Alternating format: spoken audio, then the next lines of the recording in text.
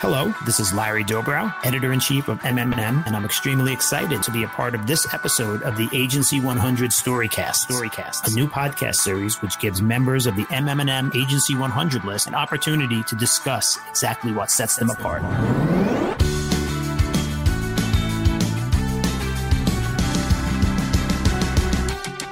I am thrilled to get the opportunity to do this with our good friends from AbelsonTaylor. Today, we'll be here with Erica Rivera, who is the VP and Director of Engagement Strategy, and Lisa Shengari, who is the Senior Director of Engagement Strategy. Lisa and Erica, thanks so much for joining us today. Absolutely. We're happy to be here. Thank you for having us. For this conversation, we're going to be talking a little bit about working in and living with rare disease. It's a category that everybody tries to do. A lot of people say they do it well. I don't think that many people actually do it well, but Abelson-Taylor is certainly one of the ones. So that's what we'll be talking about. And I guess the best place to start is really with your experience within rare disease. Erica, tell us a little bit about yours. Absolutely. Before I start with myself, I'll actually share a little about Abelson-Taylor and our background, because although I've only been with Abelson-Taylor for 7 years, we've been doing rare disease here at the agency since 1993. So we actually have a really strong history of that with the original launch of Lupron Depot Ped for precocious puberty. So important to note that we have a long history, and in fact, actually have worked on the first rare disease billion-dollar brand, Solaris. We've worked on over 40 brands here at AT that are rare disease, and my involvement has been with some of the really unique and fun experiences that we've put together for these populations, including just a couple of years ago, the first ever hackathon for hemophilia, which was an absolutely amazing and exhausting weekend in Cambridge, Massachusetts, to bring together our clients, CSL Behring, the National Hemophilia Foundation, and then MIT Hacking Medicine to say, we need something new and different for this population. Personally, I've been at AT for 7 years. I have over a decade in rare disease, and I come back to it over and over because I am a natural born storyteller, and stories need to be told, and there are voices that need to be amplified. That volume needs to be turned way up on rare disease. I think there's huge value in us looking at rare disease as kind of a larger number, 7,000 rare diseases and pieces like that. But we have to look at the individual rare disease, and working on brands at the agency really allows me to do that. Lisa, how about you? Tell me a little bit about your experience.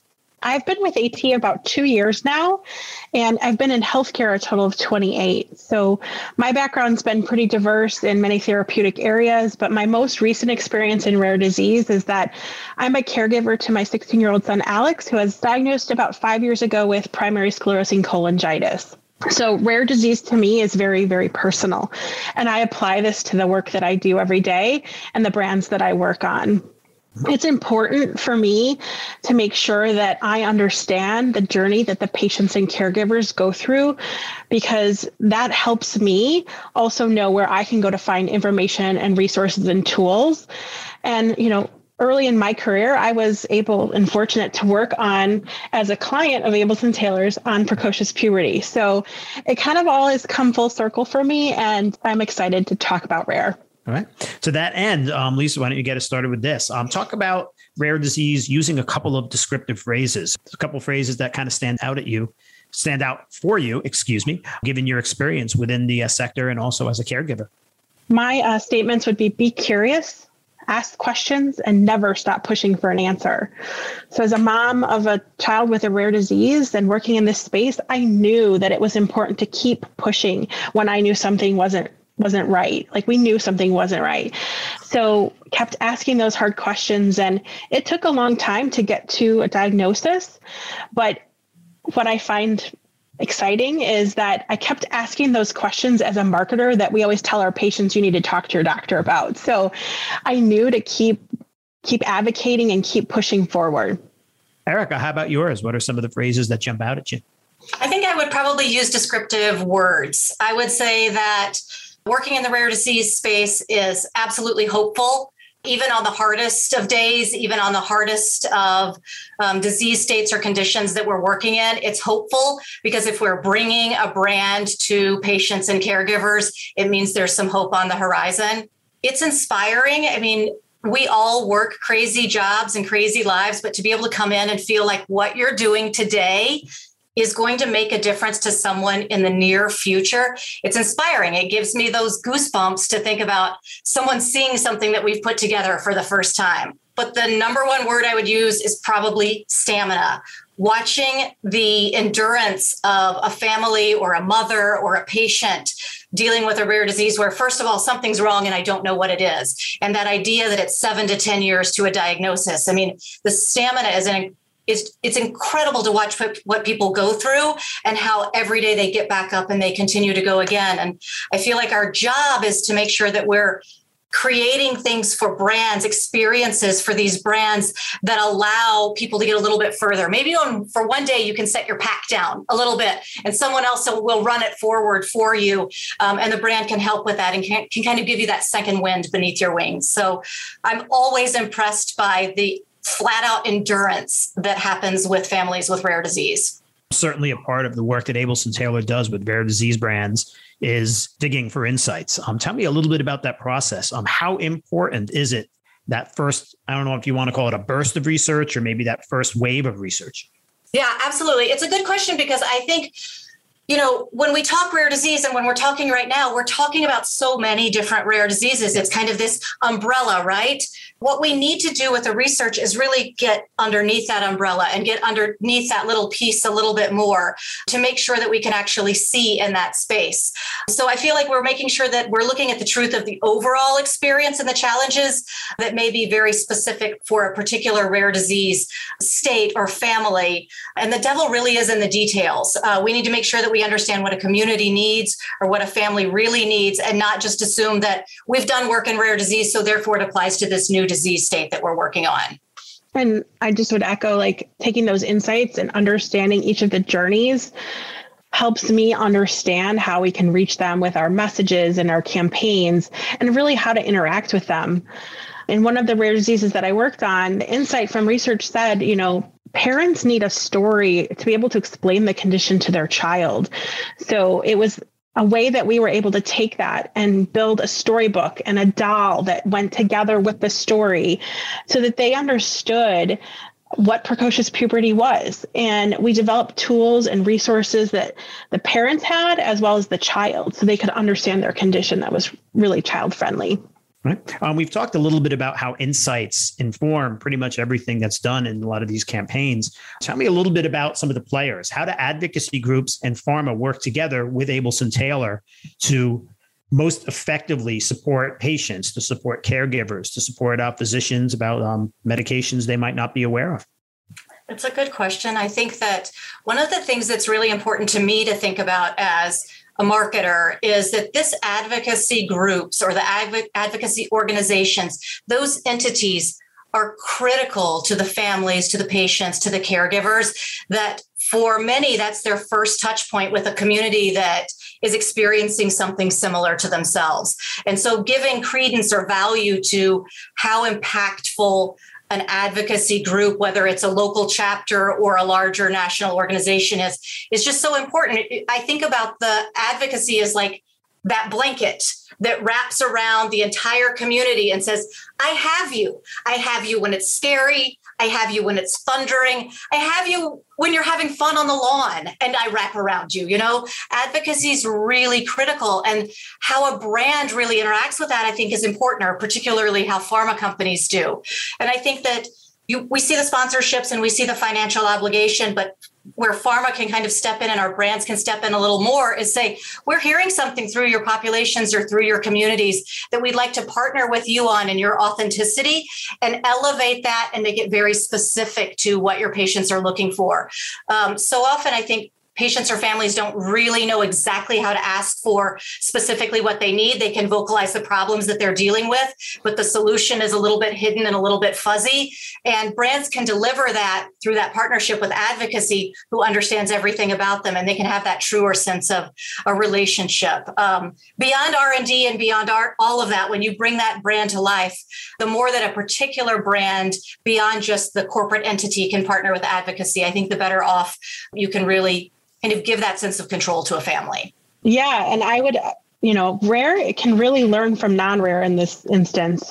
So, many of them, of the advocacy groups, are condition specific. So I think about my work that I've done in mental health. Like you can partner with, organizations like NAMI. In GI, you could partner with Crohn's and colitis. In diabetes, American Diabetes Association. So looking at those as models, if you will, Rare can really learn from that and find those advocacy groups and partner with them early. Really gives them that jump start so that when they are ready to go on to market, or, if it's early in development, that they're prepared. We talked a little bit about community over the course of that answer. I think one of the things that is, probably very scary within rare disease is the sense of isolation.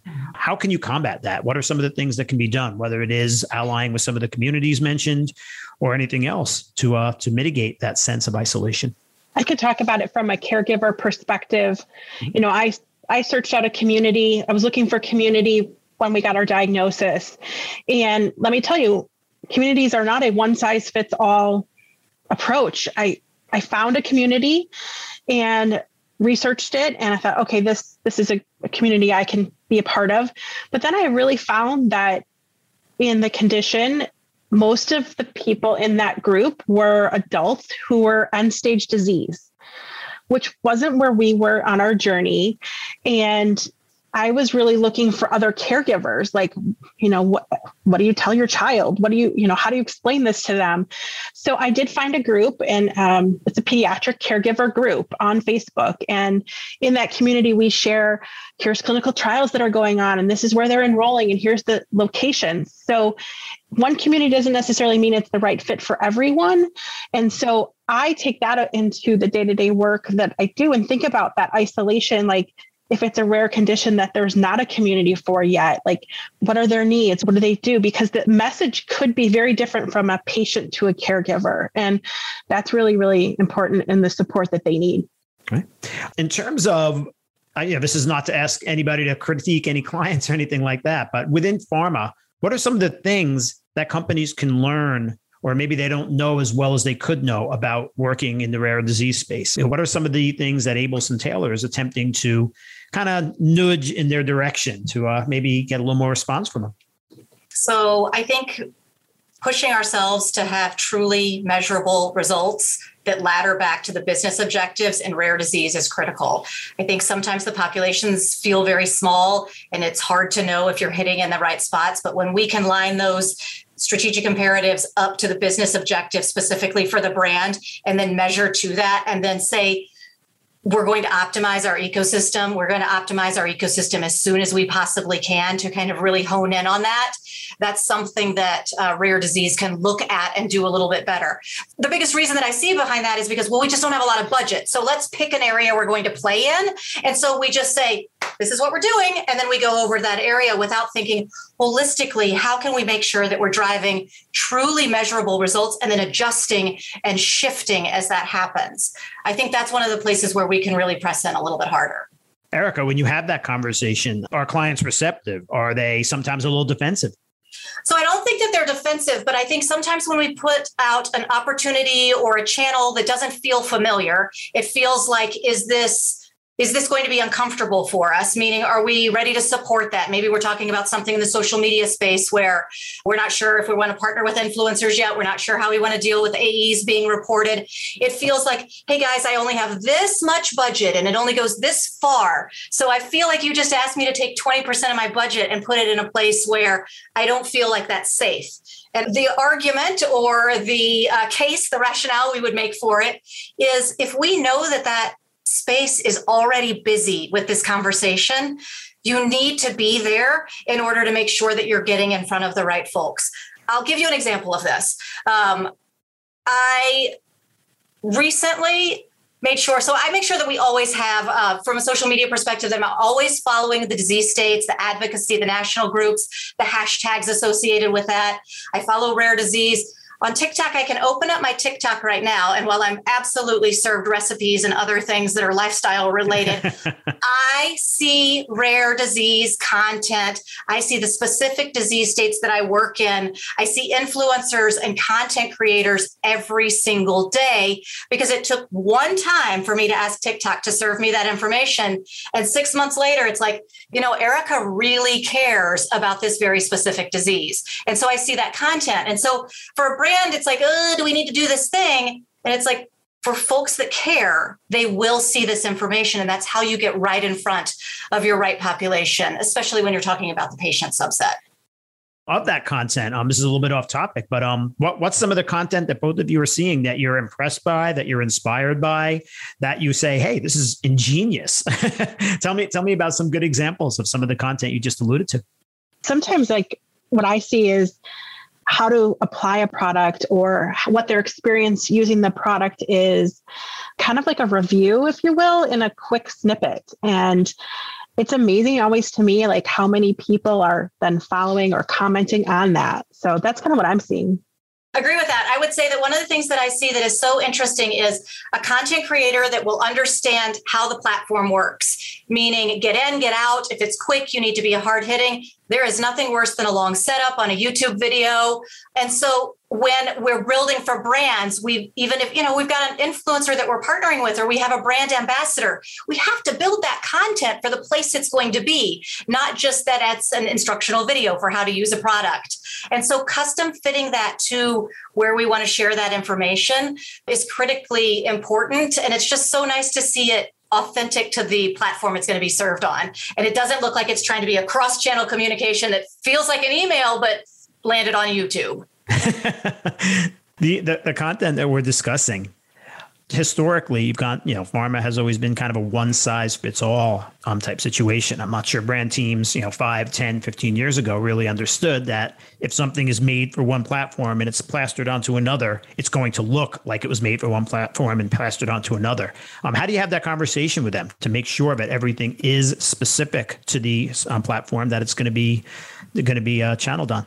It's a really good question that requires us to make sure that we are strategically planning appropriately, and that corners at the upfront where we're planning for the full ecosystem that we're going to be delivering against, where we think we might be optimizing into an ecosystem, that we do all of that planning early enough. So then when it's time to not just build the campaign, shoot the campaign, but concept the campaign, we can make sure that we're building for that. So we build it in early. It's conversations that are had at the beginning of a relationship with the agency, with the creative team, with the clients, to help them see the vision. And sometimes that means we have to walk them through where we've been successful before. Sometimes it means we have to walk them through where a shortcut was taken, and then that shortcut felt like a good decision right now, but 6-9 months later, it meant that we were not really putting the ideal content into the right platform, and it didn't perform as well. So it is really a strategic conversation that says we know how to plan for it. We just need to make sure that we don't rush those early conversations. And Lisa and I both work so heavily in the development of the channel ecosystem. It is our holy grail for a reason. And part of it too is educating the creative team up front, right? So we go in and we'll say, okay, this audience this is where they're at. They're on Instagram, they're on TikTok. So we need to think about when we present concepts, we need to show them concepts that are kind of over all different platforms. It's just not a traditional flat storyboard anymore. It's what does that campaign look like across all of the different channels? All right. Lisa, I have a question that's specific to you, given your situation as a caregiver. Do you hear anything universally from patients or families that you think pharma marketers and brand leads really need to know? Maybe something that they've either been overlooking or just haven't kind of focused on yet? I think what's really important is the listening. You need to listen to them. And if that's either through social listening or patient ad boards or advocacy groups, that's where you're going to gather those insights that really speak to them. And that's when you can then partner with those organizations to make sure that what you're creating resonates with them, resonates with the audience. And that really will get them to engage as you go to build out your program or your product. I have one last question. I'd love to get both of your responses on it. It's kind of the crystal ball question. What does the future of innovation look like for pharma marketing through the lens of rare disease? Where are we going to be a year from now? Where are we going to be 5 years from now? I would say that we are going to be reframing what innovation looks like. I think that when we think innovation and when we think what the future looks like, we sometimes head directly into a technology space. We start talking about the AIs and the virtual and all of that. And I think that in the rare disease space, it is critically important that we don't just chase fancy tech in order to have something that wins an award, but provides inconvenience and dissatisfaction for a patient. And the way that I would say that is to think that I always think about the moms that I see that are talking about the challenges that they have when they have young children with a rare disease, or a patient that's in the middle of their life with their own children trying to deal with their rare condition. They're living life. They're working every day. They're working probably on a short staff team where they've got folks that they need to do extra things. They've got to make dinner, but I forgot to go to the grocery store. But we need to set up interactions and innovations to put their experience with their disease state or with their condition and their brand in a way that just infiltrates that life. It's not a new platform and it's not a new tech. It's how can you be in the middle of a conversation over homework or getting to soccer practice and still be able to have your treatment handled in such a way that it feels seamless and part of who you are versus this extra asterisk sitting over here that's a burden. We need to innovate to incorporate ourselves into that space versus let's give you this thing that you'll learn how to do and then it'll be great for you. And nobody really has time to learn anything more or do anything more than we're already doing. Lisa, from your perspective, I'd love to hear the same answer. Yeah, so I'm going to take a little bit different approach here. There are so many rare diseases that are not even being studied or researched. So we've seen a lot of advancement in R&D in rare disease, but it still needs to be progressed forward, in my opinion. So I have to keep advocating, right? And where I see the innovation is really going to come is with that partnership between R&D and commercial, so that as products are developed, that they're truly ultimately benefiting the patient in the end. So it's really establishing that early commercial and R&D relationship. I know I said last question, but I lied. Lisa, Erica, are you optimistic? Some of the things that we talked about, some of the changes, some of the things that are going well, but also some of the things that you'd like to see more of. Are you optimistic we're going to see them, that clients are going to come with Abelson-Taylor on that ride? I am. I'll go back to me saying that the words that resonate for me with rare disease are hopeful and stamina. And I think between those two things, you can really conquer the world. And I will even say that, 2 years of the pandemic taught general population what it can be like to deal with what feels like a chronic disease or invisible illness, which very often fits underneath rare disease.